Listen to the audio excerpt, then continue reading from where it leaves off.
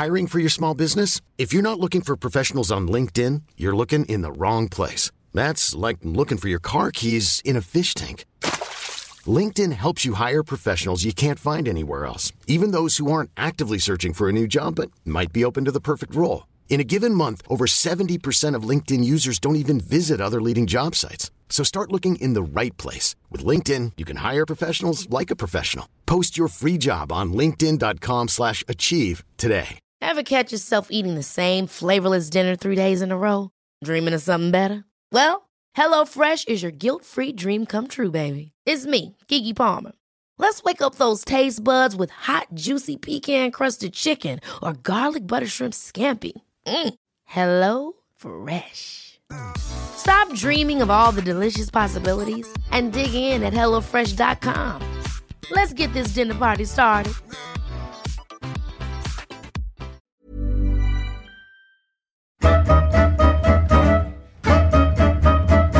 Han är dalslänning. Han är uppvuxen i Mellerud. Han har spelat allsvensk fotboll för Degerfors IF, AIK och Djurgårdens IF.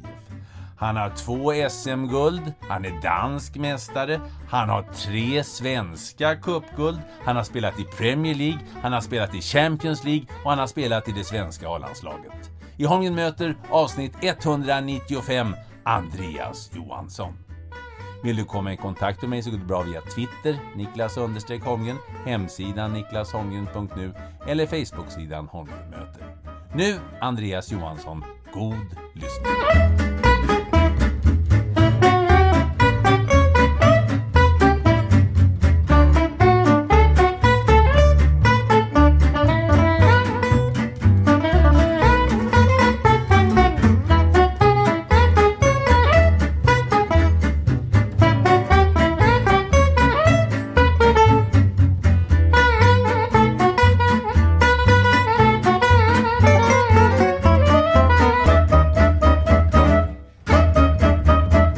Den här podden presenteras av Stryktipset, ett spel från Svenska Spel, Sport och Casino för dig över 18 år. Och jag måste ju fråga Andreas Johansson, är det så att du alltid spikar Wigan Athletic på Stryktipset?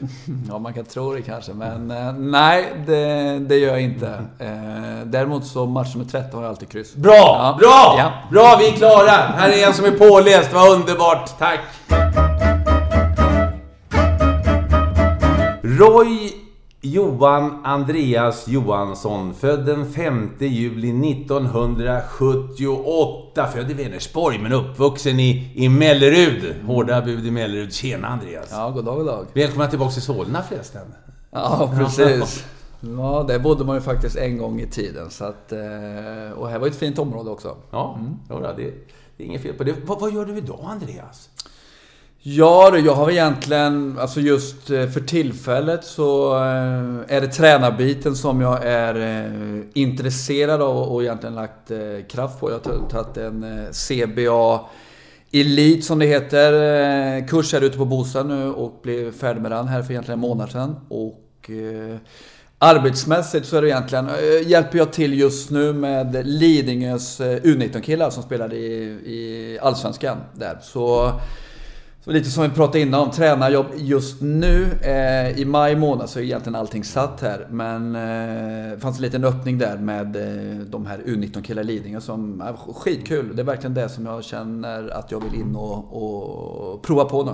För det minns jag när du slutade spela så du pratade lite om, öppnade lite dörrar om att det kanske kan bli en tränarkarriär i framtiden. Så att det har funnits med i ganska länge. Ja, jag har alltid sagt att någon gång ska jag ha ett seniorlag och se hur långt jag kan komma där. Direkt när jag slutade med fotbollen dock så kände jag egentligen att jag vill prova på någonting annat och vill komma ifrån den bubblan som jag egentligen har varit i hela mitt liv. Jag har ju bara varit fotboll och professionell karriär egentligen nästan i 20 år. Så att jag känner på något sätt att fasen kan jag hoppa ut i vanliga näringslivet och klä på mig en kostym och ha en portfölj och gå på en vanlig lunchmöte liksom.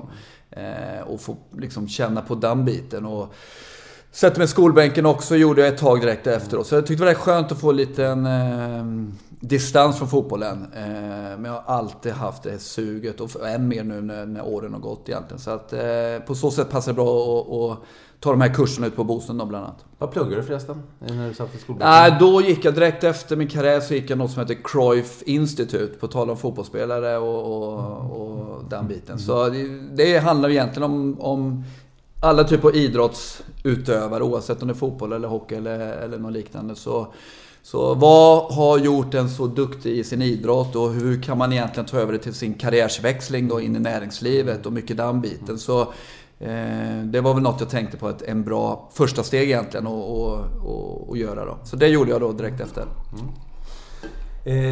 Ja, det var intressant, men då vet vi ju det. Kan vi ju flagga för Andreas Johansson fick första tränaruppdraget också. Du är ju helt oprövad ju. Det måste ju vara jättespännande för många. Ja. Absolut, ja, men det. Och så lite, just nu har vi egentligen varit involverade då med lokala klubben ute i Danderyd som är IFK Stocksund och sitter där med grabben då som dock är bara 10 år som kör där, och det är klart det blir lite coachuppdrag på den biten och har coachat deras 02 bland annat också sådär. Så att som du förstår så fotboll kommer alltid vara en del av en och det kommer omöjligt att inte vara där. Så att, men jag känner just nu är jag redo liksom att ta ett kliv in i fotbollen på riktigt. Du, hur var du själv i skolan förresten när du gick i Mellerud? Ja, det var... jag var väl en ganska medioker kille, skötte mig. Jag gillade matematik och idrott, språk lite mindre. Jag var väl en liten blyg pojke som tittade på de snygga tjejerna men vågade inte göra så mycket och skötte mig ganska bra. Mamma tyckte nog att jag skulle vara mer noga med läxorna medans pappa kanske var lite... Nej, han var rätt tuff också så. Men nej, jag var medioker, det tycker jag. Du gjorde vad du behövde. Ja, men lite så. Ja. Lite så. Där i... Ja. Men jag hade en trygg, fin uppväxt i Mellerud måste jag säga. Mycket idrott självfallet utanför skoltiden var det. Mycket pingis var det. Mycket fotboll självfallet. Du var ju jätteduktig i pingis. Jag har ju vurmat lite för bordtennis som jag håller på att motionsspela själv. Du tillhör ju topp 20 som ungdomsspelare, som junior. Ja, men det var väl som bäst där. Jag var med i ungdoms-SM och spelade. Jag tror jag blev runt topp 20 och sånt där. Och men vad duktig var jag. Och på den tiden så var ju fotbollen en sommarsport egentligen. Slutade i oktober-november. Då hoppade man in i B-hallen och A-hallen emellan och spelade antingen innebandy eller pingis då för min del. Så nu ser det lite annorlunda ut. Nu kan vi faktiskt spela fotboll året om. Om man kör fram till december så hoppar de igång igen i januari, även för de mindre killarna. Så, men då fanns det inga konstgräser på våran tid. Det var ju ute och köpa gruset egentligen. Så att, men pingis så mycket. Då framförallt på vintrarna. Vad arbetade mamma och pappa med? Ja, mamma jobbar på bank. Så hon fick lära mig med budget och ta det lugnt och inte spendera upp pengar utan du ska ha ett sparkonto. Jaha, okej. Har du kvar det då? Ja, men jag lyssnade ändå på mamma. Ja, bra, så jag fick lära mig lite där. Pappa var säljare och hade eget bolag. Han var hyfsad fotbollsspelare. Ja, det var han faktiskt. Han var spelare i Mellerud där och man var duktig var han. Då var Mellerud gamla division 2 eller? Exakt, gamla division 2, exakt. Så att de var uppe där och nosade men han var duktig. Var han. Så det är klart att han drog med mig på de första A-lagsträningarna och jag var väl en liten kille och där skapade väl mitt första fotbollsintresse såklart då, men som 3-4-åring kan jag tänka mig. Du, Mellerud, Dalsland. Vilka konkurrerar med om att vara Dalslands största fotbollsspelare genom tiderna? Ja, vad är det? Alltså, Dalsland har tyvärr ingen jättetradition. Vi har Marcus Johannesson som är Ed. Vi har alltså, fotbollsspelare. Alltså, långt tillbaka fanns det väl kanske några, va? Ja, men framförallt Johannesson, Marcus som faktiskt spelar också tillsammans i Djurgården. Så vi har ju Dalslands rötter båda två. Vi hade nog haft någon nere i Blåvitt, någon Dunder Karlsson vet jag. Men om jag säger Dicklast, jag vet inte om han är nog Bohuslän. Jag vet inte om det är Munkedal. Ja, det är så jag kan ha det är något fel. Marcus Johannesson är det namnet som ploppar upp. Vi har Sebastian. Sebastian Eriksson spelar Blåvitt och spelat en del i italienska ligan. Han är från lilla klubben Åsebro som är precis utanför Mellerud. Så det är väl de som jag kommer på. Ja, det ser man. Ja. Dalsland, största staden i Dalsland. Är det Åmål? Korrekt. Ja. Jag hade ju ett allsvenskt lag, vilket var det? Bengtsfors. Exakt. Ja! Bra. Det finns några lag. Hur många poäng? Ja, det var inte många poäng. Nej, jag tror det var 3 poäng. Du får kolla upp en maratontabell. Jag tror de ligger sist på 3 poäng. Det var 3 kryss. Bengtsfors och så. Är lite osäker, men jag tror det var. Reimersholm var uppe också någon säsong. Det finns några lag som har varit uppe något sådär, men de är kända för det i alla fall. Men det är faktiskt funnits allsvensk fotboll i Dalsland. När kände du att jag har något alldeles lite extra när det gäller fotbollsspelandet? Ja, men jag var i Mellerud då, så var det klart att seniorlaget då var division 2 och jag var med där och nog. Så jag hade en riktigt bra vecka som 15-åring, för jag debuterade i B-laget i Mellerud och jag debuterade sen på söndagen i A-laget i Mellerud som 15-åring, kommer jag ihåg. Så det var väldigt stort för min del, för det som 15-åring var med runt omkring division 2, sen var jag uppflyttad och faktiskt fick spela där och kring. Och då märkte jag väl att här kan jag ändå hävda mig. Och det var väl egentligen där det tog fart. Och där Degerfors då, som jag 2 år senare som 17-åring gick vidare till. Men jag ska ärligt säga, visste ju inte då som 17-åring skulle jag klara allsvenskan. Ingen aning. Men märkte vi egentligen ganska snabbt att men här står jag upp ganska bra och fick ganska tidigt också där, jag tror jag var 17,5 år när jag debuterade allsvenskan där. Och man märkte egentligen, där började jag väl tro på att jag faktiskt kan ha en professionell fotbollskarriär egentligen då. Vad fotbollen sa, du sa att du var lite försiktig, vågade inte prata med tjejerna, men du var ju jättetidig som duktig som fotbollsspelare. Blev det liksom din grej så att säga? Här kommer Andreas Johansson, fotbolls... geniet. Det blir väl ofta så, snacket går ju. Jo, men det är klart, vi hade en jättekul period i Degerfors, men vi var ganska många unga spelare. Hur långt är det mellan Mellerud och Degerfors? Ja, det är en 20 mil. Så det är klart, det var ju jobbigt att flytta därifrån, från tryggheten i Mellerud med mamma och pappa och börja ha en egen lägenhet och fixa sin första korvstroganoff och grejer. Visste inte hur man sätter på spisen riktigt och börja tvätta den biten. Och helt ny skola, helt nytt fotbollslag. Men det var samtidigt väldigt, väldigt nyttigt för min del att växa där och bli lite man egentligen. På så sätt. Men det var många unga spelare där. Mellberg och Olof bland annat som jag var med och lärde känna på den tiden. Och det var fotboll och sen var det liksom...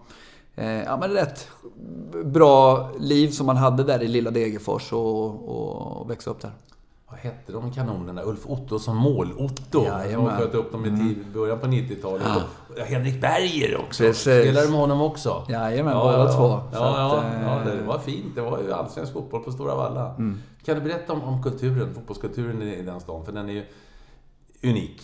Ja, men det är den verkligen. Och sen tyckte jag var bra. Jag från lilla Mellerud och flyttade till Degerfors som ungefär samma storlek, antal människor. Men det är klart, det finns ju en fantastisk fotbollskultur där. Och men det är någonting, just historiken som man är så stolt utöver. Och alla runt omkring det är ju fotboll som gäller. Det är det man pratar om. Jag kommer ihåg när vi hade allsvenska matcher.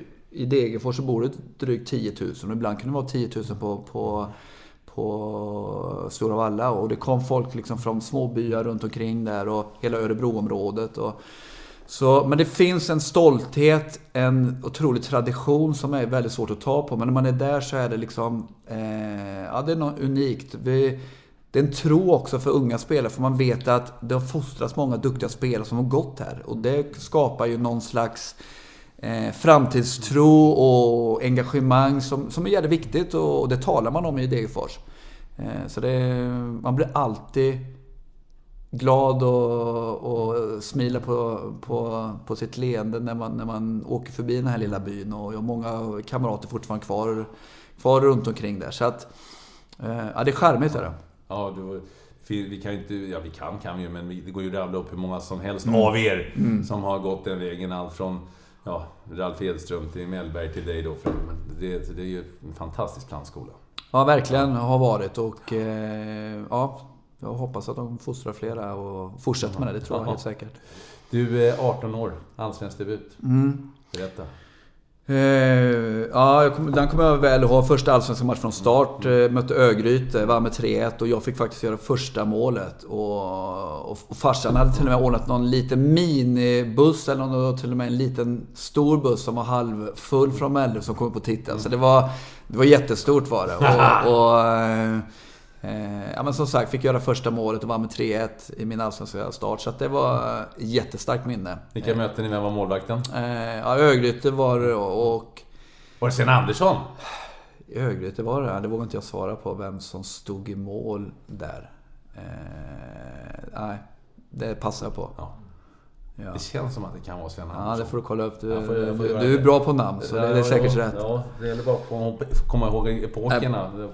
Precis. Ja, och det gick ju jättebra i Degerfors de 3 åren du var där. Det blev 56 seriematcher, 10 mål. Nej, men det där, och jag var ung och jag fick en startplats och kände att jag kunde hävda mig. Efter de 3 åren så då dök Stockholmslaget AIK upp som då året innan 98 hade vunnit SM-guld. Skulle ut och också få kvalificera sig för Champions League och ha möjligheten till det. Och det är klart att det var ett nytt steg som kändes spännande att ta då. Så att då fick jag flytta upp till huvudstaden och med AIK då. Ja, hur var det? Ja, men det var också, du vet, bondpojk liksom, från Degerfors och Melleruv liksom, inte var någon mer än 15 000 till huvudstaden. Så det är klart, jag körde fel med min bil konstant.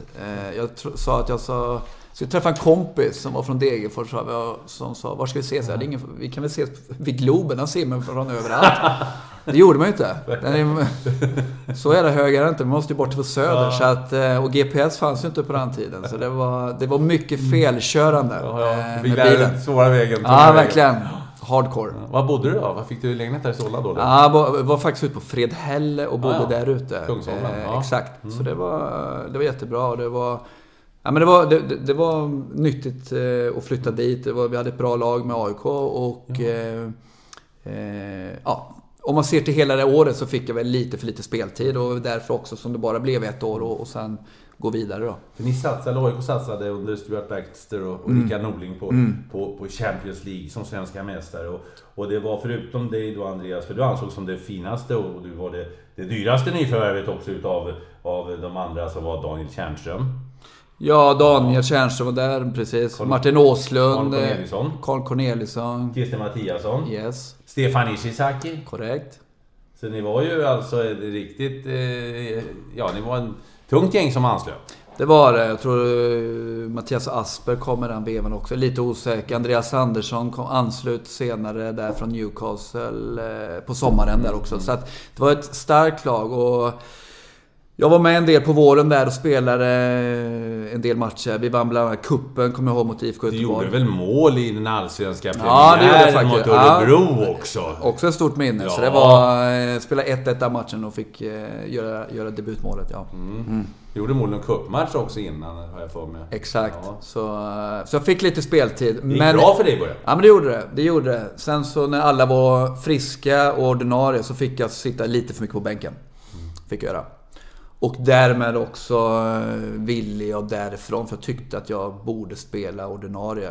Vad sa Stuart Baxter när du påtalade? Jag gillar Stuart Baxter ändå, även att han var duktig tränare. Men dock så satsade han på de mer etablerade namnen. Och då ville han inte satsa på mitt namn. Och det gjorde jag. hade ett snack med honom efter säsongen och frågade, eller som hade 2 år kvar på kontraktet.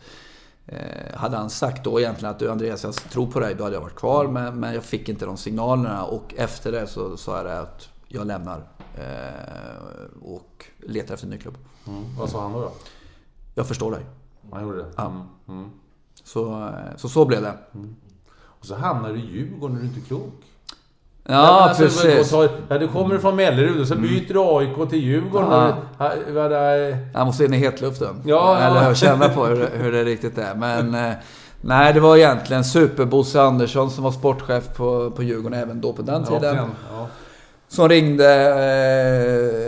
en 7-8 gånger. I början svarade jag inte. Sen så sa jag bara att nej, men jag är inte intresserad. Och så ringde han en 7-8 gång. Och så sa jag vi tar en fika. Och sen så ringde han nog en 8, 9, 10 gång. Och så sa vi så här, men klart vi tar en fika. Och så satte vi igång. Så att efter det... Och det får jag tacka honom för att han var så jävla envis. Nu är vi fantastiskt bra kompisar.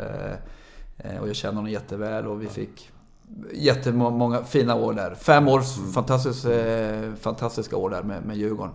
I Superettan, för du går ju alltså ner en division. Ja, men jag gör det. Och det är klart att det kändes jävligt tufft där och då för AIK. Då, 99 var Sveriges egentligen bästa lag. Och det året vann dock Helsingborg. Vi kom 2:a, vi gick till Champions League med AIK då. Så det är klart att det kändes lite tufft för sitt ego att gå ner i Superettan.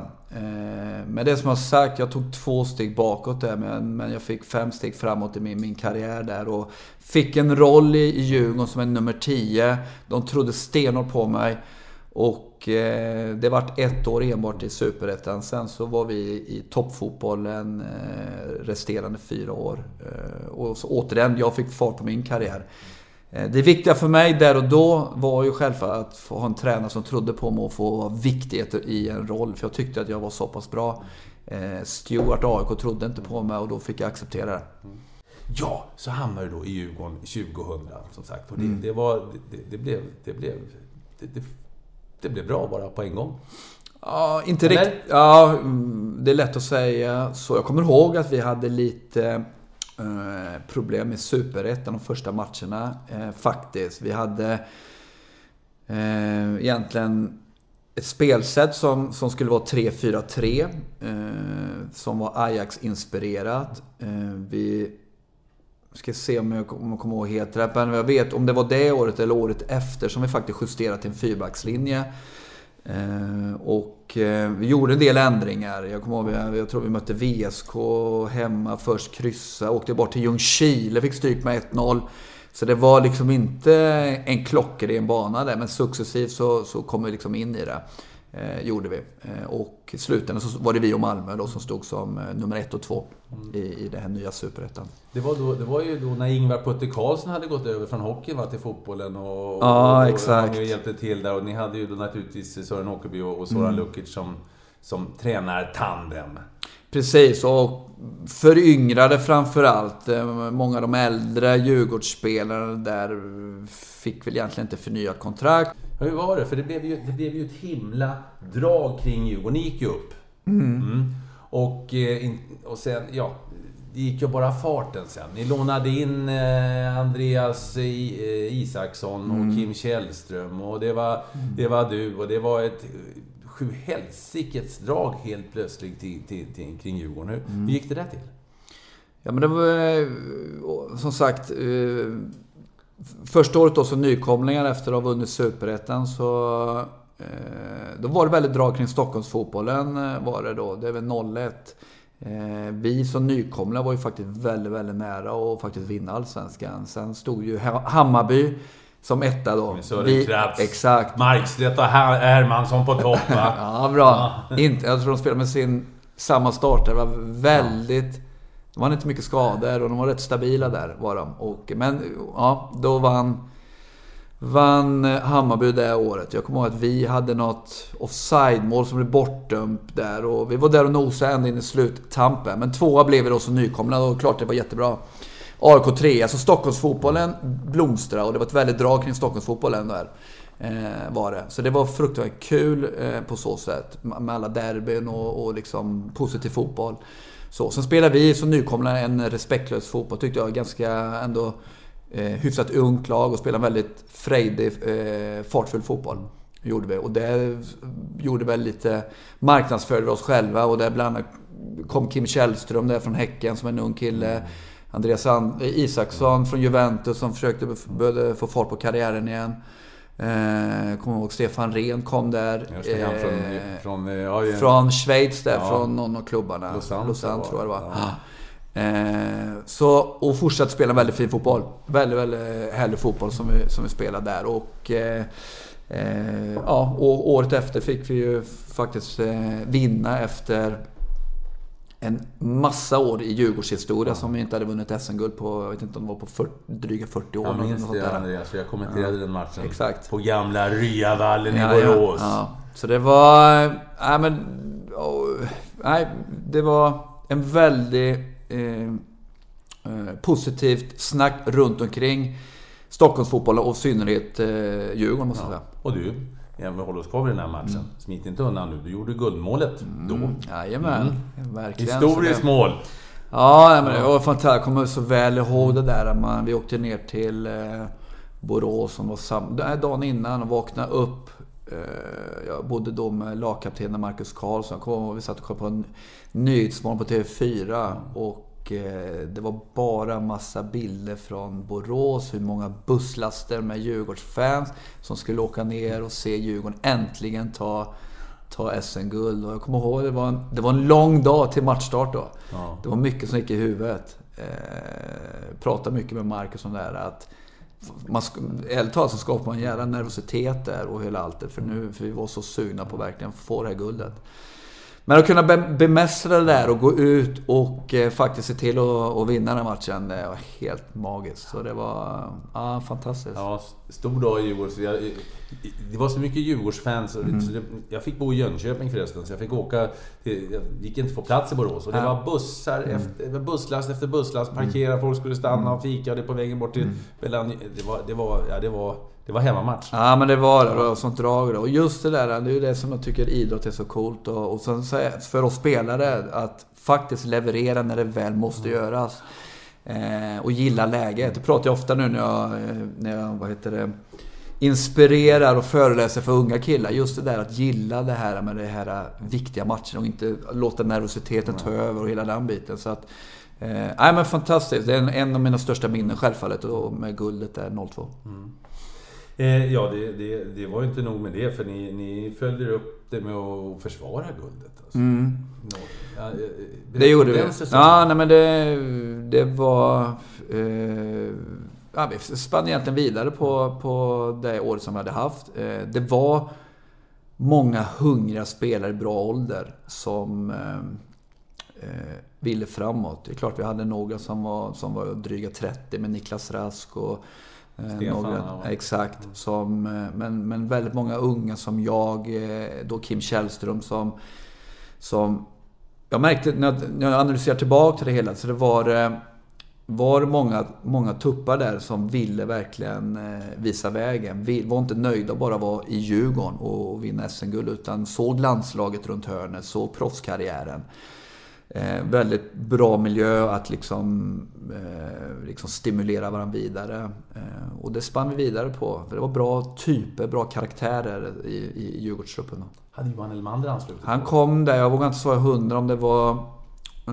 jag tror han kom där 03 i januari fönstret. Från då Holland och Feyenoord, va? Tror jag. Så han var utlånad till Djurgården det året. Var han. Så det är klart det spetsade till också, gjorde det. Men som sagt, många bra typer. Micke Dorsin, Stenman kom dit. Vi hade Babis, Rolushanko, Stefan Berlin som sprang på sin kant och slog ut sina spelare. Och,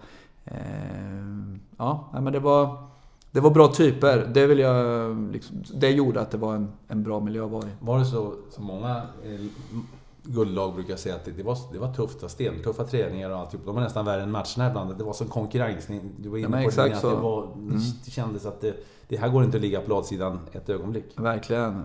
Och framförallt det här att inte vara nöjd där man var. Okej, vi vann guld. Det var liksom så här, många av oss spelare ville vidare.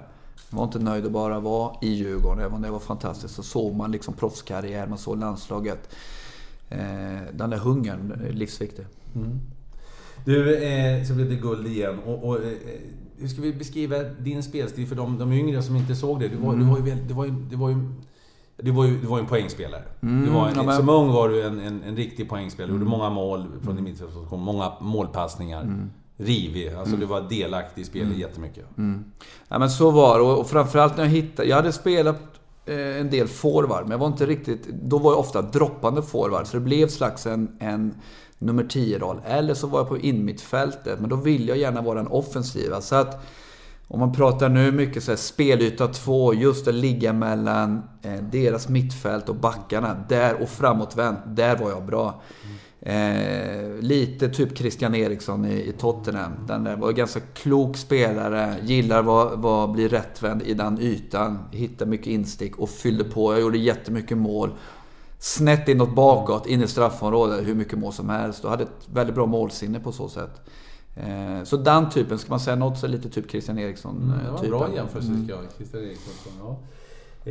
Jag vet att när du kom tillbaka så småningom till Sverige efter utlandsäventyren, så sa du att jag fick frågan vad du lärt dig. Jag har lärt mig spela defensivt, för det kunde jag inte. Sa du när jag var i Sverige första svängen. Jag vet inte, du sa det med lite skämt, men det var en friskus. Du körde. Det var sorglöst på något sätt. Ja, men lite så var det. Och då när jag var i Djurgården och hade en utpräglad nummer 10-roll, så var ju min egenskap och mina kvaliteter, det var ju att skapa poäng. Tänka offensivt. Sen hade jag 2 balansspelare egentligen som skötte det defensiva. Så det är klart, mitt defensiva kunnande eller arbete var inte galet mycket på så sätt. Sen med tiden så hittade jag lite andra roller, och kanske också då när man tappar lite snabbhet i slutet var tvungen att komma längre ner och bli mer en playmaker och ner och hämta boll. Och det är klart att då fick jag också lära mig, jag var tvungen att lära mig mer det defensiva ansvaret på så sätt. Så jag hade en poäng i det som jag egentligen sa där, att jag var tvungen att lära mig den biten. Ja. Och så blir du klokare med åren och lära. Men visst, då i Djurgårdstiden så var det liksom 90% tänk framåt. Det blev ju spel i Djurgården 2000 till 2004, alltså 5 år. Det var ju... Ja. Du hade ju fantastiska år när du kom upp. Det var ju cupguld och 2 SM-guld och 2 cupguld. 2 cupguld, ja. Man hade cupguld med AIK också, gjorde det? Ja, det gjorde det. Så det var många härliga titlar, och det var, men som sagt, då kände vi egentligen efter 5 år i Djurgården att jag behövde någonting nytt. Då flyttade också Kim och Isak bli proffs. Micke Dorsin blev proffs. Och det liksom rörde på sig. Och jag kände 5 år behövde nya utmaningar. Så då egentligen i slutändan då hade jag 2 alternativ att välja på. Det var egentligen till Norge och Rosenborg. Eller till Championship med Wigan, som jag fick börja googla och har aldrig hört talas om egentligen. Wigan Athletic, ja. Exakt. Så det var de 2 som låg på bordet som jag hade egentligen att välja på. Rosenborg hade ju stenkoll på, som var egentligen Nordens bästa lag och ute i Champions League kontinuerligt. Så det kändes som det säkra kortet egentligen. Sen fanns det någon typ att faktiskt ett större spännande äventyr och Premier League runt hörnet som kändes mer spännande och avgörande. Du får jag fråga bara innan vi går vidare dit. Zoran Lukic och Sören Åkerby. Hur kan du beskriva det? För de var ju oerhört hyllade. Och det skulle bli man ju om man vinner 2. Man tar ett lag från Superettan till topplag direkt och 2 SM-guld och en andra plats som du var för dig då. Ja. Och lite ny konstellation av 2 tränare. Hade jag aldrig haft förut. Där Snuffe kanske mer en klassisk svensk tränare som hade lite mer struktur på det hela. Soran som jag har hyllat en del och mycket. Varför var hans osvenska sätt som jag gillade. Han var lite provocerande inför oss. Han utmanade oss på ett jävla spännande sätt som tilltalar mig väldigt mycket. Väldigt, när jag säger det, osvensk i sitt sätt att vara. Målar upp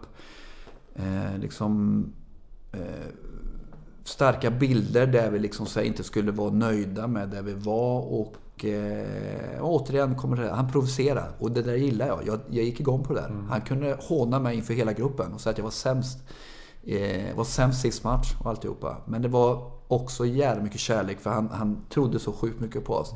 Det där sättet hade inte jag varit med om förut. Och det gillar jag som bara han, och det var lite en skön nytt ledarskapssätt som jag tagit med mig efteråt. Som du kan tänka dig använda sen också. Det är ju fine line det där. Alltså vilka klarar av det. Du klarade ju av det. Du blev ju tänd av det. Men och bli hånad. Ja, absolut. Men det är det ledarskap handlar om på något sätt. Att förstå människan, förstå dig och dig och dig där. Och det gör man när man träffar dem dagligen. Man vet vad som triggar en. Det handlar om att vara intresserad av människan på andra sidan bordet. Det tror jag dagens moderna tränare kommer vara helt... Jag älskar att se Klopp i Liverpool, jag ser Guardiola. Man ser liksom att efter matchen, du ser han är den vi-känslan han skapar, även med bänkspelarna. De älskar att spela för sin tränare. Det är självfallet fantastiska, duktiga taktiker. Men otroligt passionerade tränare. Så att det är lite inspirationskälla för min del. Det är det handlar om. Är du nyfiken på människan, då kan du komma jättelångt med individen. Så det är det jag menar. Jag kan producera hur mycket jag vill, för jag vet att jag liksom älskar dig och vet vad du går för. Det är samma med när jag uppfostrar mina barn liksom. Så den biten tyckte jag var sådan duktig på. Ja, det finns ju exempel på... Wayne Gretzky var ju en fantastisk ishockeyspelare och kunde spelet, men det var inte... Det är som du säger, va? Det är ju... Det är många som säger att det är hur du är som person i mångt och mycket. Få se varje individ. Du måste vara nyfiken på den, oavsett om du ska vara duktig lärare i skolan eller fotbollstränare. Jag tänkte på det... I och med att du har ju haft, som de flesta har, lite tuffare tider, va? Suttit på bänken stundtals. Kan du ha stor nytta av det nu när du ska in i ledarkarriären? För du vet ju hur en spelare som sitter på gränsen känner och sådär. 100%, det är jag helt säker på. Så den erfarenheten jag har haft, jag menar, det har verkligen varit upp och ner. Det är liksom inte bara en dans för rosor, utan jag har fått otroligt många motgångar också. Och just det där att komma över den där biten. Liksom det att inte hålla på som man gjorde i början i karriären, tycker synd om sig själv. Och man gnäller och tycker att livet är tufft mot en, utan gilla läget och liksom det här att komma över de där svackorna. Jag hade då i AIK-tiden där jag fick gå till ner en division för att börja spela liksom, som var jättestarkt. Jag hade en tuff tid i Wigan när jag kom dit och inte fick spela någonting. Där mina gamla kompisar i Djurgården går och tar dubben. Hur tror du det kändes liksom? Man bara, vad är det som händer? Men gilla läget, och till slut så fick jag faktiskt vara en startspelare i Premier League. Så att det har jag jättemycket nytta av, för jag har liksom varit där nere i källaren, och sen har jag också varit liksom och lyft pokaler och varit hjälte liksom, så att jag har fått smaka på alltihop, och det bär jag självfallet med mig i min ledarkarriär, verkligen. Har du lärt dig mest när du har varit nere eller när du har varit Ja, ofta är det nere, konstigt nog. Faktiskt. Och tackla det här, att gilla läget, att förstå det där att lätt att gräva ner sig egentligen och tycka att det är stolpe ut hela tiden och allt går emot, man är dålig domare där. Att vända på det och bara acceptera det. Lägga ner och träna ännu hårdare och faktiskt fokusera bara på nästa träning. Inte tänka så långt framöver och den biten. Och veta liksom att självförtroendet dippar hos alla egentligen. Jag tror jag läste någon studie där i Premier League var som största skillnad mot topplagen. Det är just de här vad duktiga spelare gör när du har förlorat. Att det där att faktiskt bara acceptera det, gå vidare. Jag hade ju min tid i Degerfors, jag kunde ta 2-3 dagar innan jag liksom började komma tillbaka till normal människa igen ut på träningen. Sitta och kasta CD-skivor i väggen och tro att liksom så här... Gjorde du det? Satt hemma i din lägenhet och kastade jävla dåliga domaren det var. Nej, framförallt var jag på mig själv. Jag var på mig själv att jag var så dålig. Och så kastade jag en CD-skiva till. Jag hade så här CD-torn som jag hade förra tiden, så tog jag en efter den. Så det var stora märken där, och så tyckte jag att... Det kändes ju inte jättemycket bättre sen. Man var tvungen att fixa de där märkena sen. Men på något sätt, och det är det som är erfarenhet som är så jävla viktigt. Det kan du inte köpa, utan det måste du uppleva hela tiden. På så sätt. Men det är klart jag tar med mig det när jag ska vara fotbollstränare, självfallet.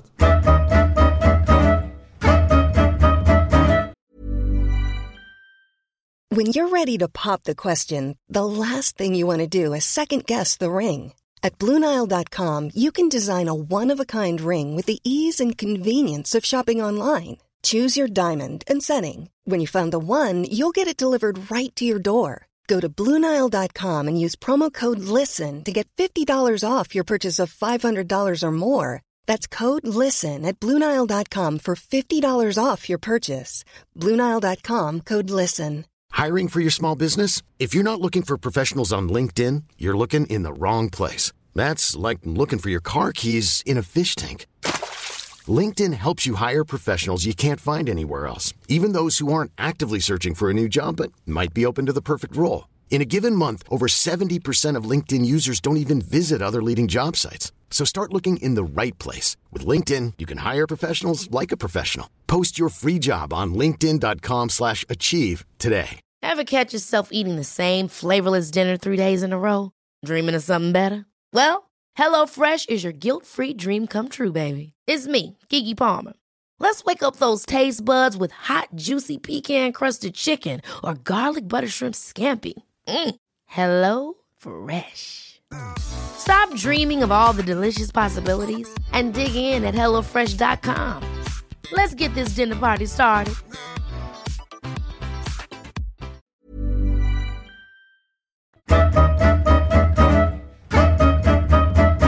Från Sören Åkerby och Zoran Lukic till vår vän Paul Ewell. Paul Ewell och Wigan Athletic. Tala om för oss först och främst Wigan. Rugbyfester. Ja, faktiskt. Känd för sin rugby. Duktig rugby.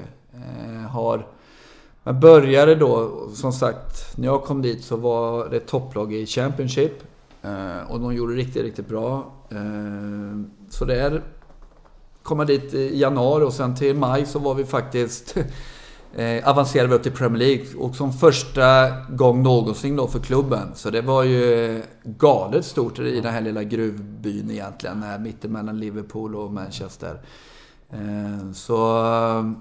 Superstort. Och det är återigen, det har alltid varit en dröm att faktiskt få vara med runt omkring Premier League och de matcher som väntade liksom. Så jättestort och liksom just den där var med i den truppen som faktiskt första gång någonsin i klubbens historia får då upp till Premier League. Ja. Jag läste att du gjorde din Wigan-debut mot Stoke City februari 2005. Det låter både tufft och kallt. Det är möjligt. Jag kommer faktiskt inte riktigt ihåg det. Men jag hade ju lite problem. Du ersatte skotske landslagsmannen Gary Teal. Ja, det är möjligt. Ja. Bra. Det var det. Ja, det är jättebra. Du kommenterar matchen kanske? Det kanske jag gjorde. Nej, precis. Och men det var jag hade svårt att ta en plats där och då. Det var en vinnarmaskin som var där. De gjorde jävligt bra. Jag märkte också att tempot Championship i topplag där är högre än allsvenskan. Så jag hade en tid där för att akklimatisera mig, definitivt. Men du kände att det ändå... Alltså... Ja, det gjorde jag. Jag hade 2,5 år där. Och se till hela så hade jag lite för lite matcher som var spelade ordinarie. Championship, jag menar, det är ju mycket... Alltså... Mycket, ännu mer kampen i Premier League. Det är ju långt och så vinna andra boll. Långt att vinna så ännu var mer då var det än nu. Verkligen. Så, och det var en helt annan fysisk fotboll som inte såklart passade mig på så sätt. När jag väl spelade så var det ofta att jag spelade lite som släpande forward och där kunde jag hitta liksom en roll. Men det är klart, det var en tid att anpassa sig innan man liksom var med och nosa för en startplats. Hur kändes det att få spela i Premier League då? Ja, men det var ju fantastiskt och ja, men återigen, vecka ut och vecka in de matcher som man spelar där och de arenorna och hela alltet självfallet var en stor dröm självfallet att vara där och nosa på, som jag tycker ändå är den bästa ligan i världen med tanke på jämnheten. Sen har du La Liga med Barcelona och Real Madrid självfallet, men just jämnheten så tycker jag den är tuffast Premier League. Och just när vi sitter här nu och pratar så vet vi ju att det är en hel engelsk Champions League-final. Korrekt. 04-05. 16 Premier League-matcher. Eller om det var 05-06 tror jag till och med. 04 tror jag att jag var i... Spelar egentligen ingen roll. Men jag tror att det är 05-06. Tror jag är då jag gick. Ja, det stämmer nog. Jag har nog skrivit fel i hastigheten. 05-06. Premier League. 16 matcher.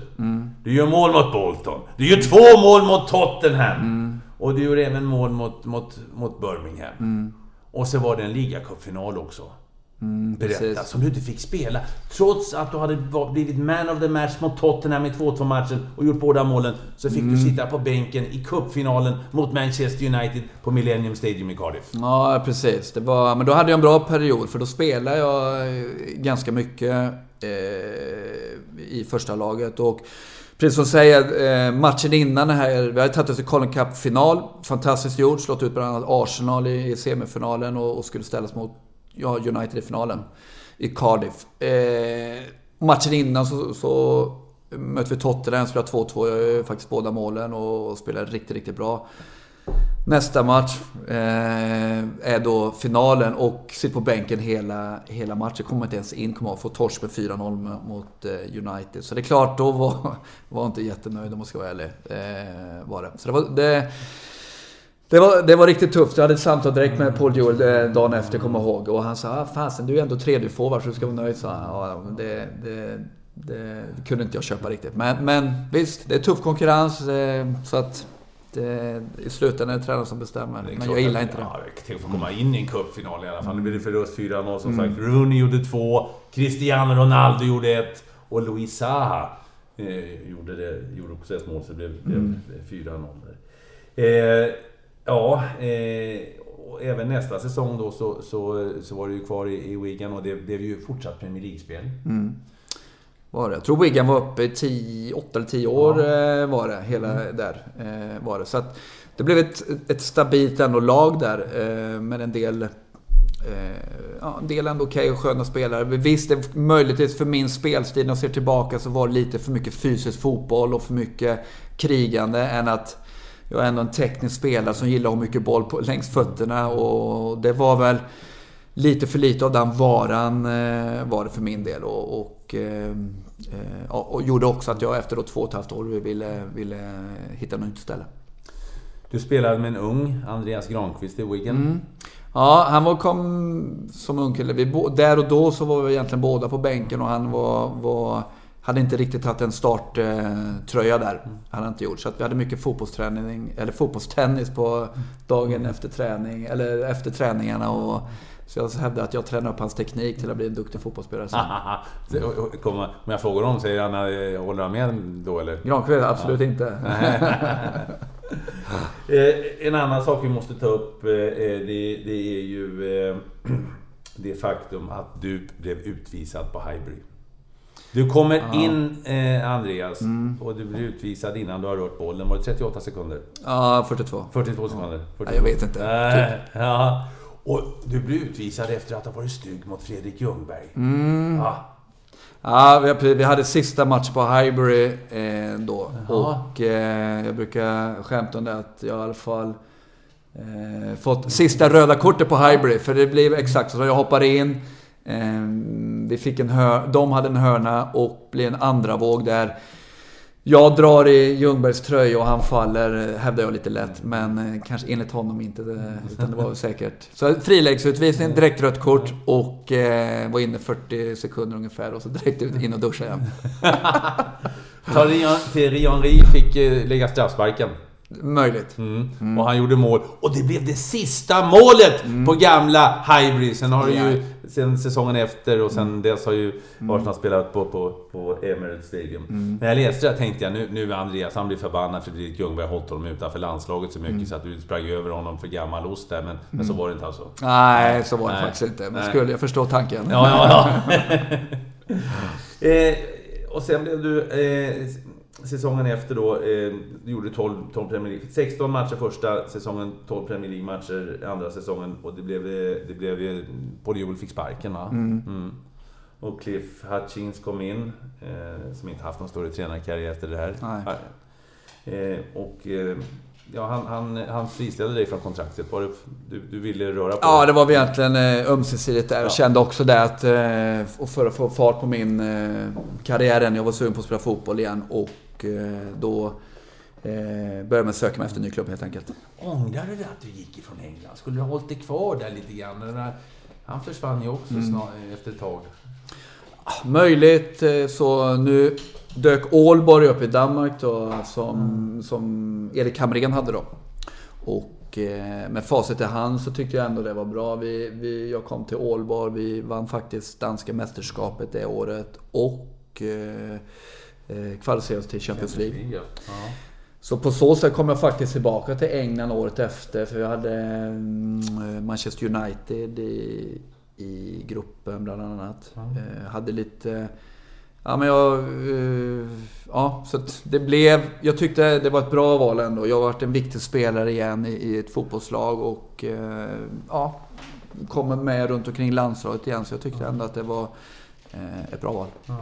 Ja, du blev ju så småningom också lagkapten i Aalborg. Ja, precis. Jag hade 3 år där och som sagt ett ligaguld då, och sen vi hade någon cupfinal där, dock torsk, och sen så med lite europeisk fotboll med bland annat Champions League som var jättekul, för jag hade provat på Champions League med AIK, dock fick 10 minuters speltid, Fiorentina borta. Och här var med Champions League igen och var en viktig kugge då. Så det var bra. Vi kom faktiskt 3 i gruppen och gick vidare i UEFA-cupen då med Celtic som vi kom före, som slutade på 4:e plats, där Villarreal och Manchester United var 1-2, Aalborg 3. Så vi gick vidare in i UEFA-cupen då och kom före ett lag som Celtic. Så det är klart det var stort, var det ändå, där lilla Aalborg ändå kunde matcha ut dem. Ja, du hade ju en riktigt fin säsong. Man tittar på mål då, så gjorde du 7 mål på 31 matcher i mästaråret i Danmark. Det är ju bra. Ja, men jag var en viktig kugge igen och fick den här rollen egentligen som offensiv mittfältare och gjorde en hel del poäng igen där. Så att det var... jag hade en bra tid där i Aalborg, tycker jag. Hur var det att ha Erik Hamrén då? Ja, men det var man var duktig. Och där fick han väl egentligen... Han fick då ett dansk liga-guld, gick direkt till Rosenborg, vann guld där och sen in i landslaget. Så att jag brukar skoja med Hamrén och säga att jag hjälpte honom med hans karriär. Det var ju UEFA-cupen också straffläggning mot Manchester City. Ja, men gjorde ju det. Du gjorde mål på din straff. Ja, typ den enda bara i vårt lag. Ja, men vi drog ju faktiskt, fick ju City vi hade slått ut omgången innan, så vi ut spanska Deportivo La Coruña. Ganska, jag tror om det var 6-3 i totalen eller något sånt där. Och fick då matchen efter Manchester City. Då var ju nog borta i, om det var kvartsfinal eller om det skulle vara vinnaren gick till kvartsfinal, var det nog. Spela oavgjort borta, oavgjort hemma och gick till straffar. Torska på straffar mot Manchester City gjorde vi, tyvärr. Så det var ju det hade varit fantastiskt att kunna sluta en sån stor klubb där. Men vi var där, alltså återigen hade en väldigt, väldigt bra period. Så ut Sampdoria också, om det var året efter, och gick vidare. Så att vi hade en del europeiska matcher runt där som var jättekul att spela. Vem var det som stod i City-målet när du gjorde mål? Jag vågar inte svara på det här. Det var inte Andreas i alla fall. Nej, det var det inte. Nej, det hade jag kommit ihåg. Nej, det var inte. Nej, det var inte heller. Kan det ha varit Johart? Ja, det tror jag. Det var Johart. Kan det varit. Jag tror det. Ja, jag vågar inte svara på det. Men mål blev det i alla fall. Kommer du inte ihåg vem du lurade? Jag gjorde faktiskt. Tittar du inte på målvakten när du straffar? Jo, men jag ser inte vem det var. Jag ser bara att det är målvakt där. Ja, men det är ju bra att kunna man sitter på sitter med jag har gjort på mål på Johart. Han måste kolla upp det faktiskt, vem det var. På Englands landslag, va? Och lite ligaguld och grejer, va? Hon har lägger bollen enkelt på, va? Ja. Jag kommer ihåg nere i Juventus när vi mötte med Djurgården. Då var det ju Buffon som stod. Så då hade jag också ett straffmål. Men det var ja, just det. Ni hade ju den resan också. Hade ju det, mål på Stadio dell'Alpi. Exakt, också en gammal klassisk arena. Ja, du ser Andreas. Har du något mer du kan gräva upp fram här? Nej, jag tycker jag är tvungen att... Det är bara ena guldkorten efter andra som kommer upp här. Ja, precis. Och så röda kortet sista på Hybrid. Fick sista på Hybrid, det fick vi med där. Du körde över Ljungberg där och Henri gjorde det sista målet på grund av dig då. Ja, skillnad lite. Olof Mellberg gjorde första målet på Emirates. Just det. Och jag gjorde sista röda kortet, så att jag vet inte vilket som är bäst. Det får ni avgöra själva. Ja. En kille från Mellerud, den kan från Gullspång. Exakt. Ja, via Degerfors AIK. Ja, du ser. Ja, det var ju... du hade ju en väldigt fin tid som sagt i Aalborg, och du blev lagkapten och ni blev danska mästare. Och det var första gången sedan 1999 som Aalborg hade vunnit, tror jag, mästerskapet, om jag inte missminner mig. Det var lång tid också. Precis. Hur var det att spela i Aalborg förresten? Alltså, du jämför då dansk och svensk fotboll? Ja, men jag hade en bra tid i Danmark. Jag var då 3 år i Aalborg och sen så hade jag ytterligare 2,5 år nere i Odense. Ja. Som är liknande typ av klubbar och byar egentligen. Det är ju klart, Brøndby och FCK är ju liksom de historiskt sett bästa. Midtjylland gör en del bra där. Men jag gillar dansk fotboll, mycket danska vänner där nere. Jag tycker att de har en liksom positiv, offensiv, frejdig fotboll liksom. Och, ja, men jag hade en väldigt härlig tid där, måste jag säga, båda klubbarna. 5,5 fjärs, vad är det? Ja. Nej, jag kan aldrig det. Det är 3 år där, och det var fina år i Aalborg. Men sen gick du till Odense, och vad jag förstår så hade Aalborg inte råd att ha kvar dig. Ja, vi hade lite diskussioner där, och så i slutändan var det väl typ så, och Odense ville väl mer helt enkelt. Så ja, det var den möjligheten som dök upp där. Jag hade lite andra möjligheter också. Vilka då? Jag hade något Sverigespår, jag hade något Spanienspår, men sen i slutändan, det konkreta var Odense i slutändan, så att det blev det. Hur var på den tiden, var det stor skillnad på pengar i Sverige och Danmark? Ja, Danmark lite bättre, framförallt var det väl något bättre skatte. Juridiskt de hade. Var det. Odense kontra Aalborg då. H.C. Andersens Odense.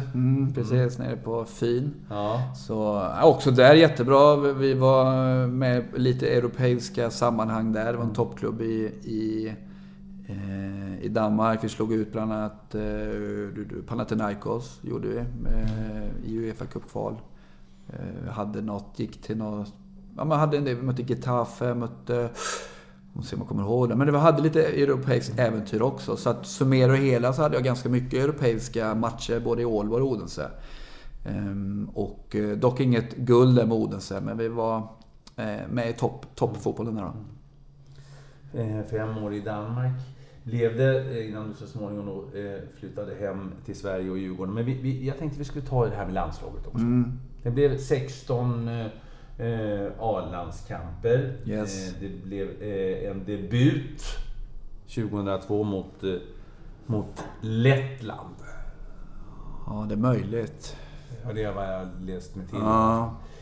Men berätta om karriären, om hur du kom in 02 alltså till det att du gjorde din sista landskamp. Det var ju 2008. Ja, men det var väl framförallt som jag nämnde tidigare där, att när jag fick fart på min karriär med Djurgården, det var då som jag var där och var med runt omkring landslaget. Det var hyfsat tufft där, som du nämnde. Fredrik Ljungberg var given, det var Kim var där och spelade, Anders Svensson, och Niklas Alexander som spelade en del. Ja, den andra spelade också, men jag var liksom precis bakom, och lite som jag sagt tidigare, när man får inte jättemånga tillfällen i landslaget att visa upp sig. Det är verkligen se till att ta dem. Jag hade 2 matcher från start som jag tyckte själv jag gjorde lite mediokra matcher. Faktiskt. Och i slutändan får jag skylla mig själv att jag inte liksom visar framfötterna än mer då när jag väl fick chansen. Så jag var med liksom runt omkring där med EM-kval och VM-kval. Men tog inte chansen riktigt när jag fick den. Och det kan gräma mig lite än idag om man ska välja. Du, förresten apropå Anders Svensson och Kim Källström, hur upplevde du den? För det var ju åtminstone mediakrig. Vem utav dem ska det vara? Och det var tuffa tag. Jag tror att Anders Svensson fick väl med stryken i den där debatten. Hur upplevde du det från liksom lite från du kunde ändå från nära håll se det? Hyfsat likadana spelare, så jag kanske hade. Jag gillar båda två verkligen. 2 smarta spelare, 2 liksom passningssäkra spelare. Jag tyckte några gånger att Kim kanske skulle fått mer chansen än Anders möjligtvis, men typ så. Du får din sista landslagsspelare alltså 2008, och jag läste någonstans att Andreas, han passade inte in som offensiv mittfältare i Lagerbäcks 4-4-2-system, läste jag en gammal artikel. Vad säger du om det? Kan det stämma någonting i detta? Ja, det kunde man säga. Återigen, hade jag visat var tillräckligt bra så tror jag nog att man skulle kunna hitta en roll för min del. Återigen, det handlar om att ta chansen när jag väl fick den och därför har vi skylla mig själv att jag inte riktigt gjorde det. Men det är klart att jag var som bäst som den offensiva mittfältaren där jag är rättvänd. Lite typ, jag tycker det är kul att se Kristoffer Olsson nu som är Krasnodar, den typen. Jag älskar den typen av spelare som är väldigt intelligenta, som hittar direkt liksom genomskärare, som ser vart är det bäst att slå ut motståndarna och kunna göra sig själv spelbar liksom i mellanrummet. Älskar den typ av spelare verkligen och kan känna igen mig själv i den. Jag får skylla mig själv att jag inte tog chansen. Vad menar du med det? Alltså, nej, det är klart, jag kunde gjort något annorlunda. Nej, borde ju ha varit bättre när jag började spela, helt enkelt. Ja, du försökte ju. Ja, det gjorde jag. Det gjorde jag. Men det är återigen lite som jag sagt tidigare, att när du får chansen får du se till att ta den. Så, och i landslagssituationer så är det inte lika ofta som i klubblag där. Så att nej, och det kan vara själv lite besviken på mig själv faktiskt, att jag inte presterar bättre när jag behövde runt landslaget faktiskt. Hur var det att komma till landslag och spela? Så var det alltså atmosfären där kontra klubblag? Ja, men det var så, jag vill alltid ha på något sätt märkt att jag är en liten trygghetsmänniska och tog alltid en liten stund innan jag visste min roll i ett lag när jag bytte klubbar också. Så här var väl liksom det här att var väl inte den som visade framfötterna direkt, utan fick på något sätt hitta min roll och sen så växte jag in i det lite så. Kanske borde ha slått mig med lite mer vassa armbågar och direkt när man kommer till en klubb, men kanske har det min uppväxt egentligen från hembygden egentligen på så sätt.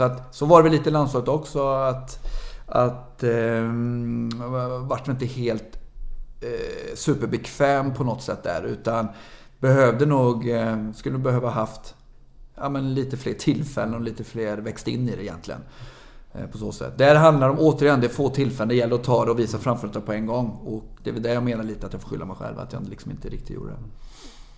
Kan du ångra det idag, att du skulle tagit för? Ja, men lite så faktiskt. Att jag borde ha gjort det. Det kan jag faktiskt ångra. Har du haft någon förebild när du växte upp som fotbollsspelare? Alltså, som du tittade, det gör vi ju gärna som unga grabbar har våra idoler. Vilka såg du upp till? Då som ung hade jag nog kanske A-laget i Mellerud, vissa spelare. Vilka var det då? Får vi höra? Magnus Jonasson, det var någon sån här, han var dock mittback, men han var jättebra. Han var en bollspelare som var väldigt trygg med bollen. Sen var det väl typ, jag gillade IFK Göteborg mycket då med Torbjörn Nilsson framförallt var det väl. Sen, alltså, när jag tittar på fotboll nu så går det ju inte bort sig från hur Barcelona och Messi beter sig med bollen. Jag tycker det är helt magiskt.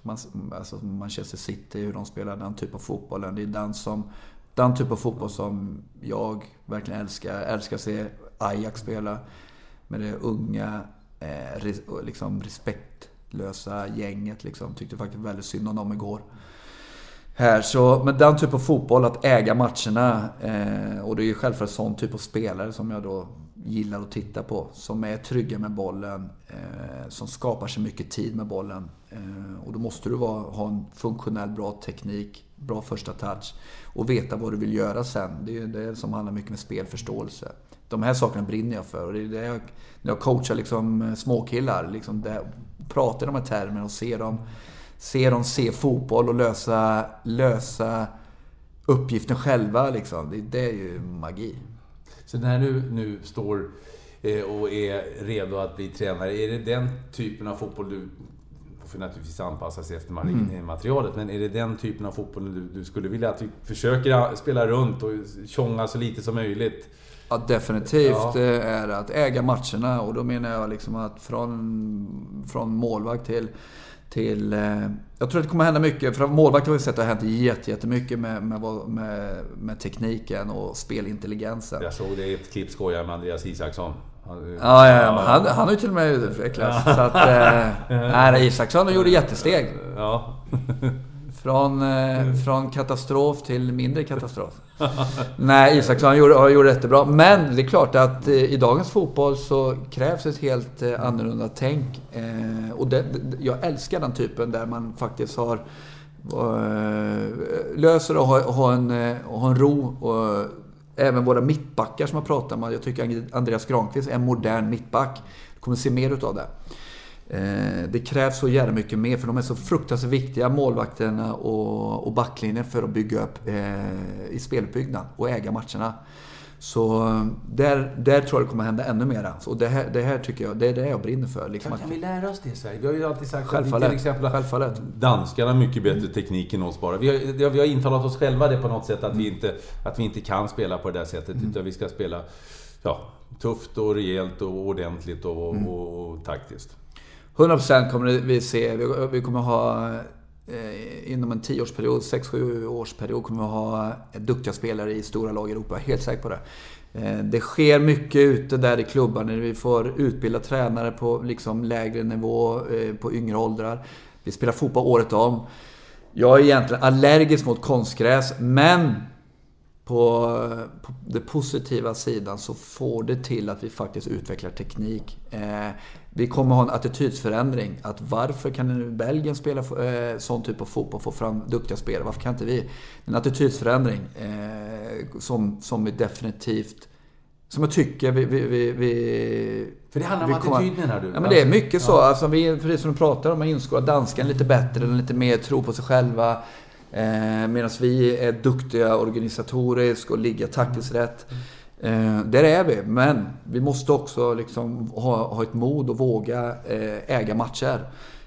Jag ser på ungdomsfotboll på 10-12-åringar, jättemånga duktiga spelare och lag som faktiskt vill äga matcher. Och, så att helt säker på att vi kommer få duktiga fotbollsspelare framöver.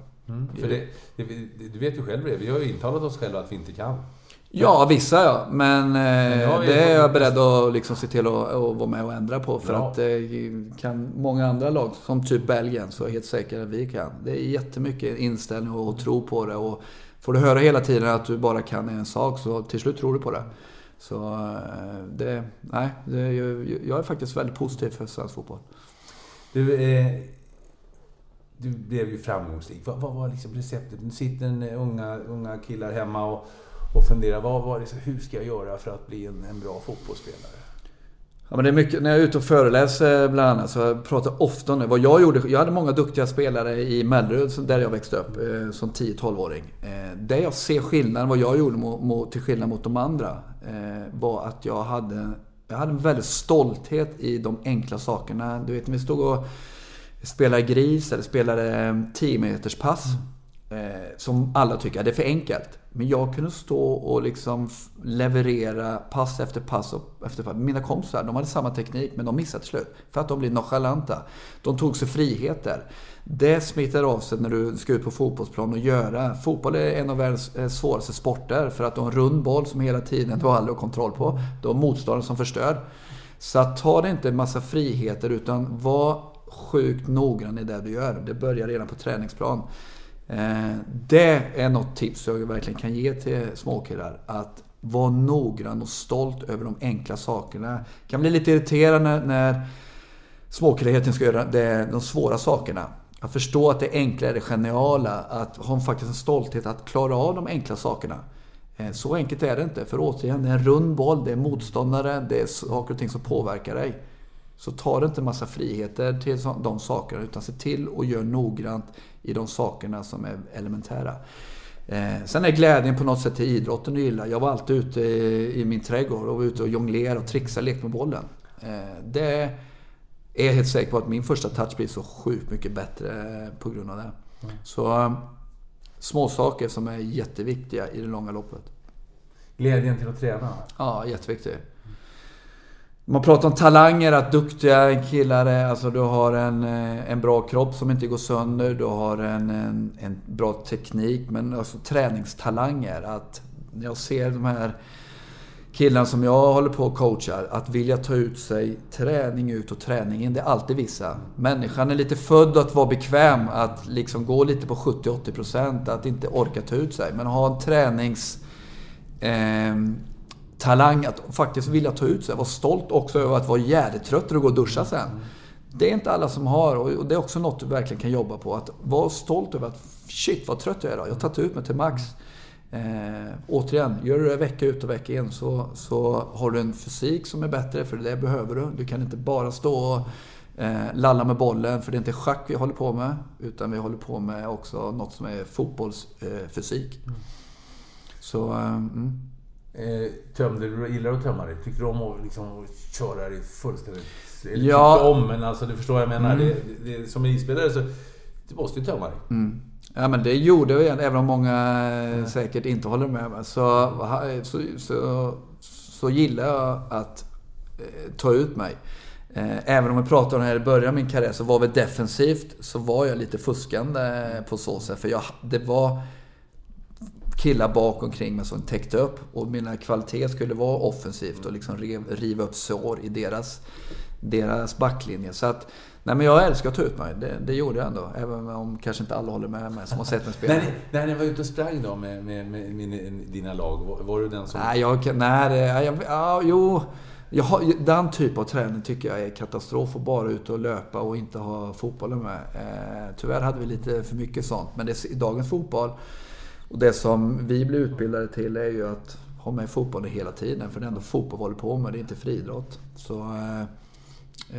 Jag tror inte på det där att man börjar försäsongen ordentligt efter jul med att använda hela januari till att springa maratonloppet. Jo, det är jättebra om du ska bli friidrottare. Okej, men då är den gamla skolan, nej, det finns nya bra. Du, vi är inte klara riktigt med karriären här. För att efter Odense så kommer du hem till Sverige, hem till Djurgården får vi säga. För det är väl kanske den klubben i Sverige som du, förutom din moderklubb Mellerud, har tajtast kontakter med. Jag har sett att du smyger runt på Kaknäs ibland. Eller jag har inte sett det där, men jag har sett det på när jag tittat, när jag läste på. Var det självklart att komma hem till Ja, men det tyckte jag det var. Var det någon klubb till Sverige så var det Djurgården. Så var det. Ja. Du kommer hem och blir lagkapten. Och då hade Djurgården hade en ganska tuff period när kom hem.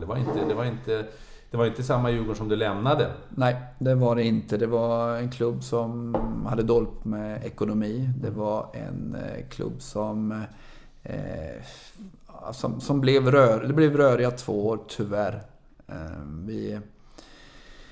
Det var in och ut med killar i styrelsen. Återigen, det var Bosse Andersson kom tillbaka, som egentligen första prioritet var att få ordning på ekonomin.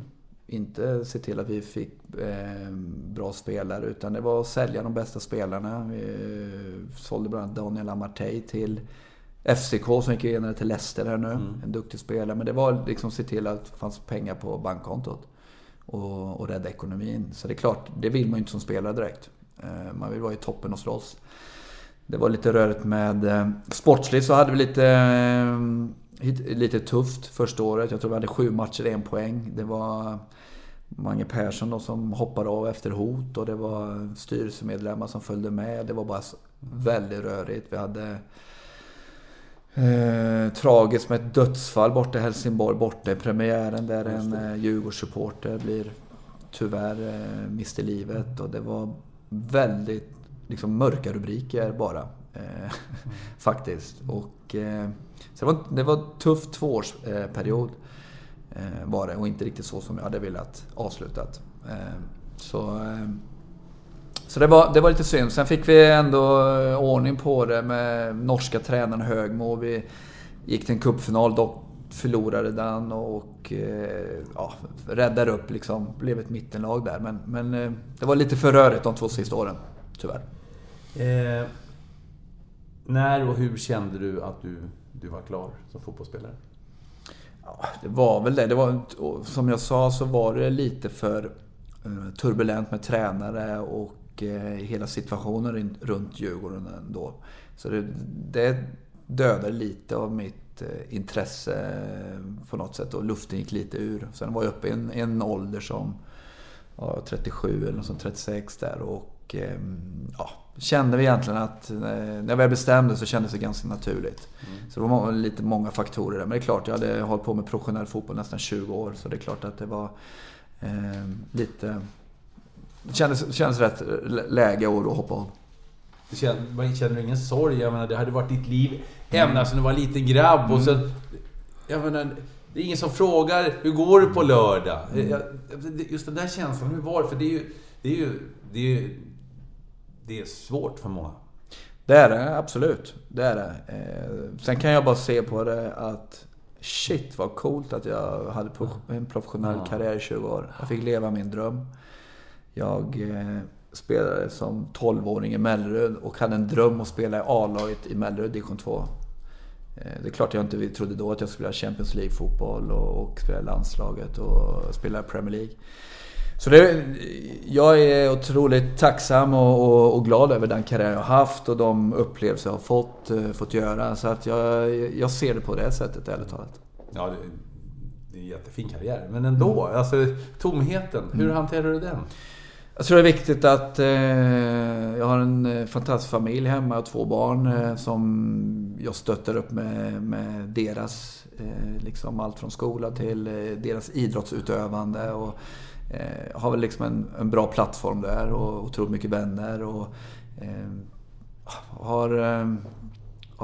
känner nu ett jättesug kring fotbollen med att faktiskt kunna dela med mig av min erfarenhet och så självfallet med och in i tränarrollen som jag verkligen ser fram emot och kunna få coacha ett lag istället och ta hand om en trupp på 22 spelare och liksom bygga något tillsammans och applicera den fotboll som jag tror på och liksom göra duktiga och hungriga spelare så bra som möjligt. Så mer och mer börjar liksom se suget där som tar över. Så återigen, det är väl lite hur jag är som människa.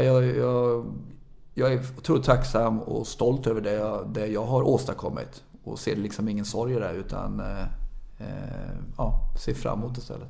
Ja, jag blir också nyfiken på att se Andreas Johansson som tränare nu när jag sitter och berättar faktiskt. Ja. Du, frugan Anna. Är det en Dalslandstjej eller hittar henne i Stockholm? Nej, jag hittar i Stockholm. Okej. Och sen apropå, jag har lite hur är det med matchvikten? Du ser ut att vara i bra form. Men jag har 181,78. Men så har jag på en annan 179 och det är ju rätt viktigt. 180, är du över eller under 180? Nej, drygt över 180. Ja, 181,78. Hur håller vi den matchvikten idag? Ja, den är någon kilo till där. Men försöker. Jag får... jag har pingis nere i källaren så att jag spelar lite. Men framförallt har jag fastnat för paddeltennis. Det är jag inne i träsket. Den här Mellberg är bra där, jag har hört. Han är bäst av er alla. Ja, enligt han, ja. Han är duktig. Han hade mycket tennis. Jag hade mycket pingis istället, men han hade mycket tennis. Han har fördelar. Vad jobbar din fru med förresten? Hon har haft lite... Hon var ju med mig hela tiden. Både England och Danmark. Så det vart ju mycket barn och föda upp det, jag tänkte säga. Sen så har hon jobbat lite i eventbranschen och varit med runt omkring nu. SOK, Stockholms Olympiska Kommitté bland annat, som söker OSR 2026. Så där har de varit med i ett projekt och så han har haft mycket konståkning i bakgrunden. Därför våran dotter är inne i ishallar och på med konståkning. Så dottern konståkningen och sonen fotboll? Ja, de fick inte välja, brukar jag säga. Hur har jag menar, du är ju kändis-pappa i fotbollsvärlden. Hur är det då? Har han förstått att farsan har spelat i landslaget och i Premier League och så? Ja, men det har han. Och det spelar ingen roll för att jag kan ändå inte lära honom någonting enligt min son Alexander. Nej. Så att, han kan bäst själv, så det är som vanligt. Hur det brukar bli. Det är som det ska vara kanske. Ja. Du, vem är den bästa du spelat med? Bästa spelaren du spelat med? Ja, det är klart. Runt omkring landslaget så har vi ju en Zlatan som har spelat det självfallet. Hur upplevde du Zlatan? Alltså du spelade men då var han ju... Nej, precis. För min del, då var han ju ganska ung och sen tycker jag han har gjort en jättebra resa med sitt sätt att vara, sitt ledarskap och liksom sin utveckling där då, till liksom i början mer kaxig och kanske trampa vissa på tårna till att liksom vara en mer ödmjuk och faktiskt en förebild i slutändan. Så att han var ju, det är klart, den unika talang och den galenskapig vinnarinstinkt och återigen fortfarande leverera på den nivån. Det är sjukt imponerande, måste jag säga. Så att det var kul att vara liksom med honom där runt omkring landslaget. Sen spelade jag med Antonio Valencia, som jag tyckte var en väldigt bra spelare redan i Wigan. Som tycker jag gjorde väldigt många bra säsonger i United.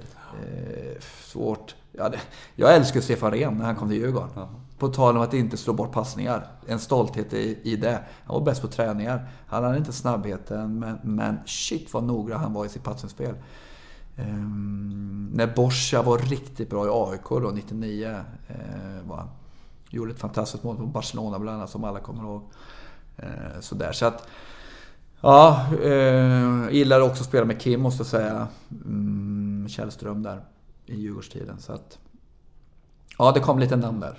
Blandat. Den bästa du har spelat emot då? Det är alltid Messi eller Ronaldo. Messi spelar jag aldrig emot, men Ronaldo har ju mött ett antal gånger. Så det Cristiano Ronaldo då. Vilken tränare är den bästa du har haft? Eller de som du har haft, alltså de som betytt mest för dig?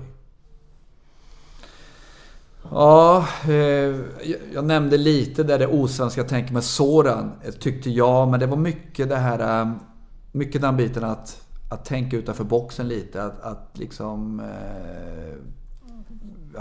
och provocera och hela den biten. Den stimulerar mig i viss mån. Sen har jag haft lite blandat, tycker jag. Jag har ingen riktigt som jag typ framhäver, om man ska vara ärlig. Jag tänkte nu när du ska bli men exakt. Men det är ju så, jag tänker tillbaka på många, och då är det mycket att plocka liksom från de tränare jag har haft som jag gillar. Vad plockar du från Paul Jewell? Paul Jewell plockar jag absolut ingenting faktiskt. Nej, är det så? Ja. Jag tyckte lite alldeles för mycket old school. Mycket skrämsel, taktik.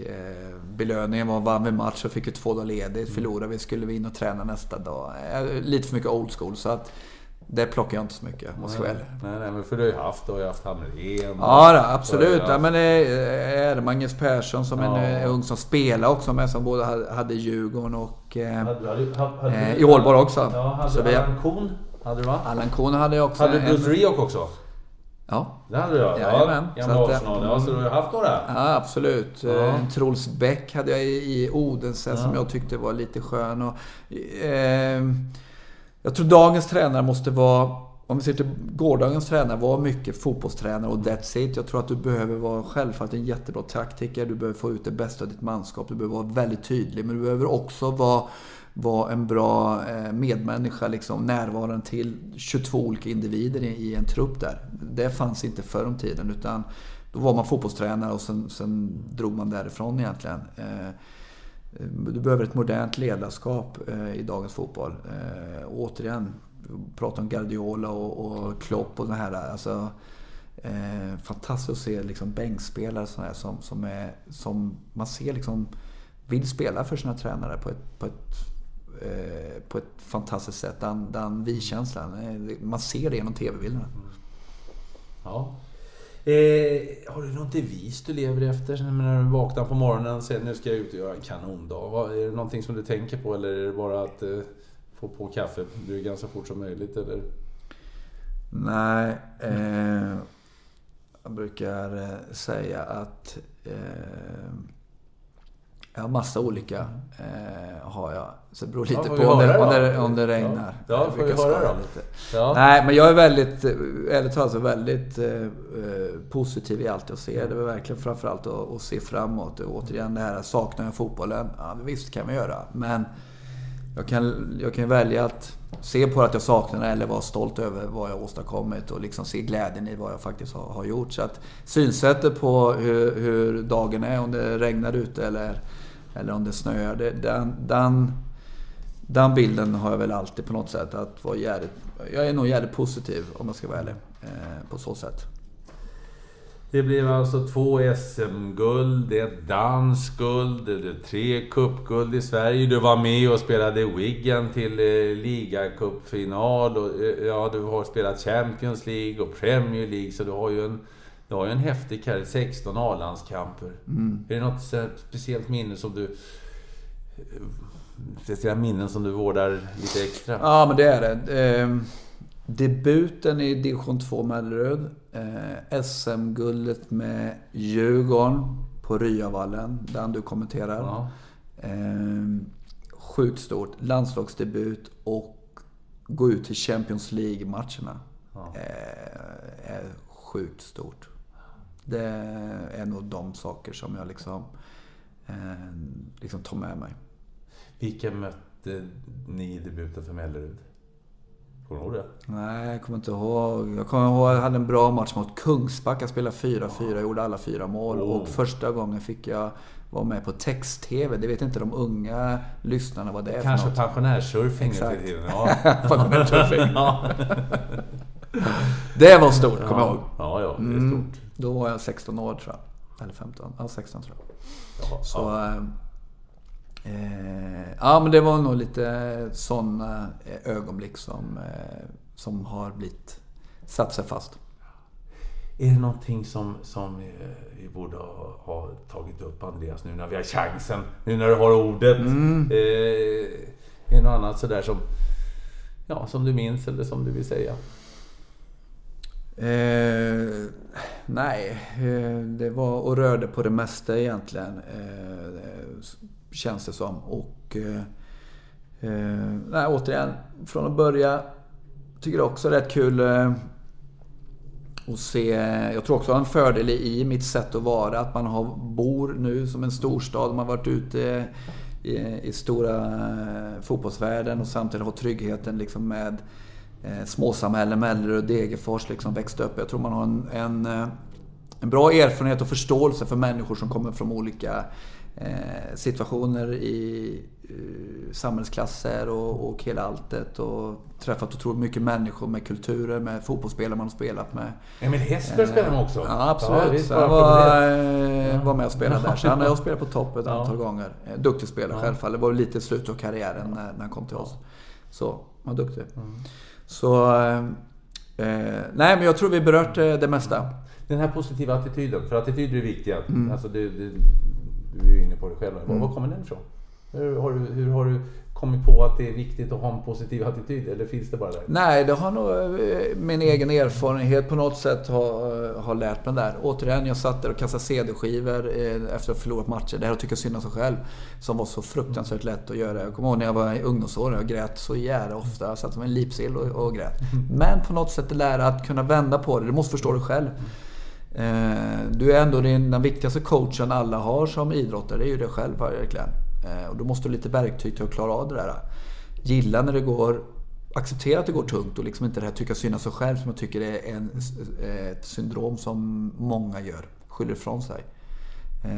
Det tror jag bara kom på under min egen erfarenhet och min egen resa där. Och det är det folk kan säga det, men du måste förstå det själv att det är på det sättet. För det är lätt när det går tungt att tycka synd om sig själv och att det är tufft och det blir negativt. Människan är lite så att man är lättare att såga sig själv än hylla sig själv egentligen. På så. Det bär du med dig hela tiden, oavsett om du är i näringslivet eller som idrottare. Så egentligen. Men nej, ärligt talat, vi har ett fantastiskt liv. Jag menar, vi vaknar upp varje dag. För min del, jag har friska barn och mysig familj. Och det gäller att ta hand om livet vi har. Faktiskt. Vilket är ditt drömlag att få bli tränare i? Barcelona. Inte Manchester City? Nej, jag säger Barcelona. Ja. Om jag fick välja av alla lag i världen så är Barcelona. Guardiola eller Klopp? Guardiola. Andreas Johansson, tack så mycket. Super, bra. Tack för att du lyssnade. Vill du komma i kontakt med mig så går det bra via Twitter, Niklas_Holmgren, Facebook-sidan Holmgren möter eller hemsidan niklasholmgren.nu. Ha det så gott så länge. Hej hej.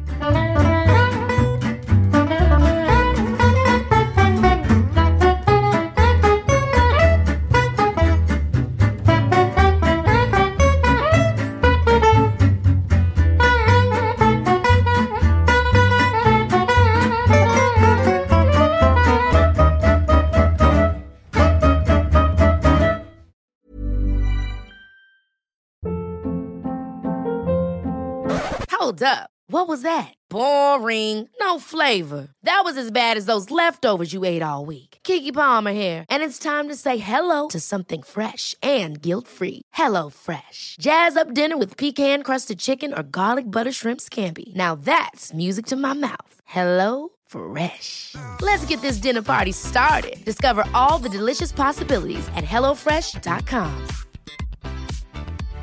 When you drive a vehicle so reliable it's backed by a 10-year, 100,000-mile limited warranty, you stop thinking about what you can't do and start doing what you never thought possible. Visit your local Kia dealer today to see what you're capable of in a vehicle that inspires confidence around every corner. Kia, movement that inspires. Call 800-333-4KIA for details. Always drive safely. Limited inventory available. Warranties include 10-year 100,000-mile powertrain and 5-year 60,000-mile basic. Warranties are limited. See retailer for details.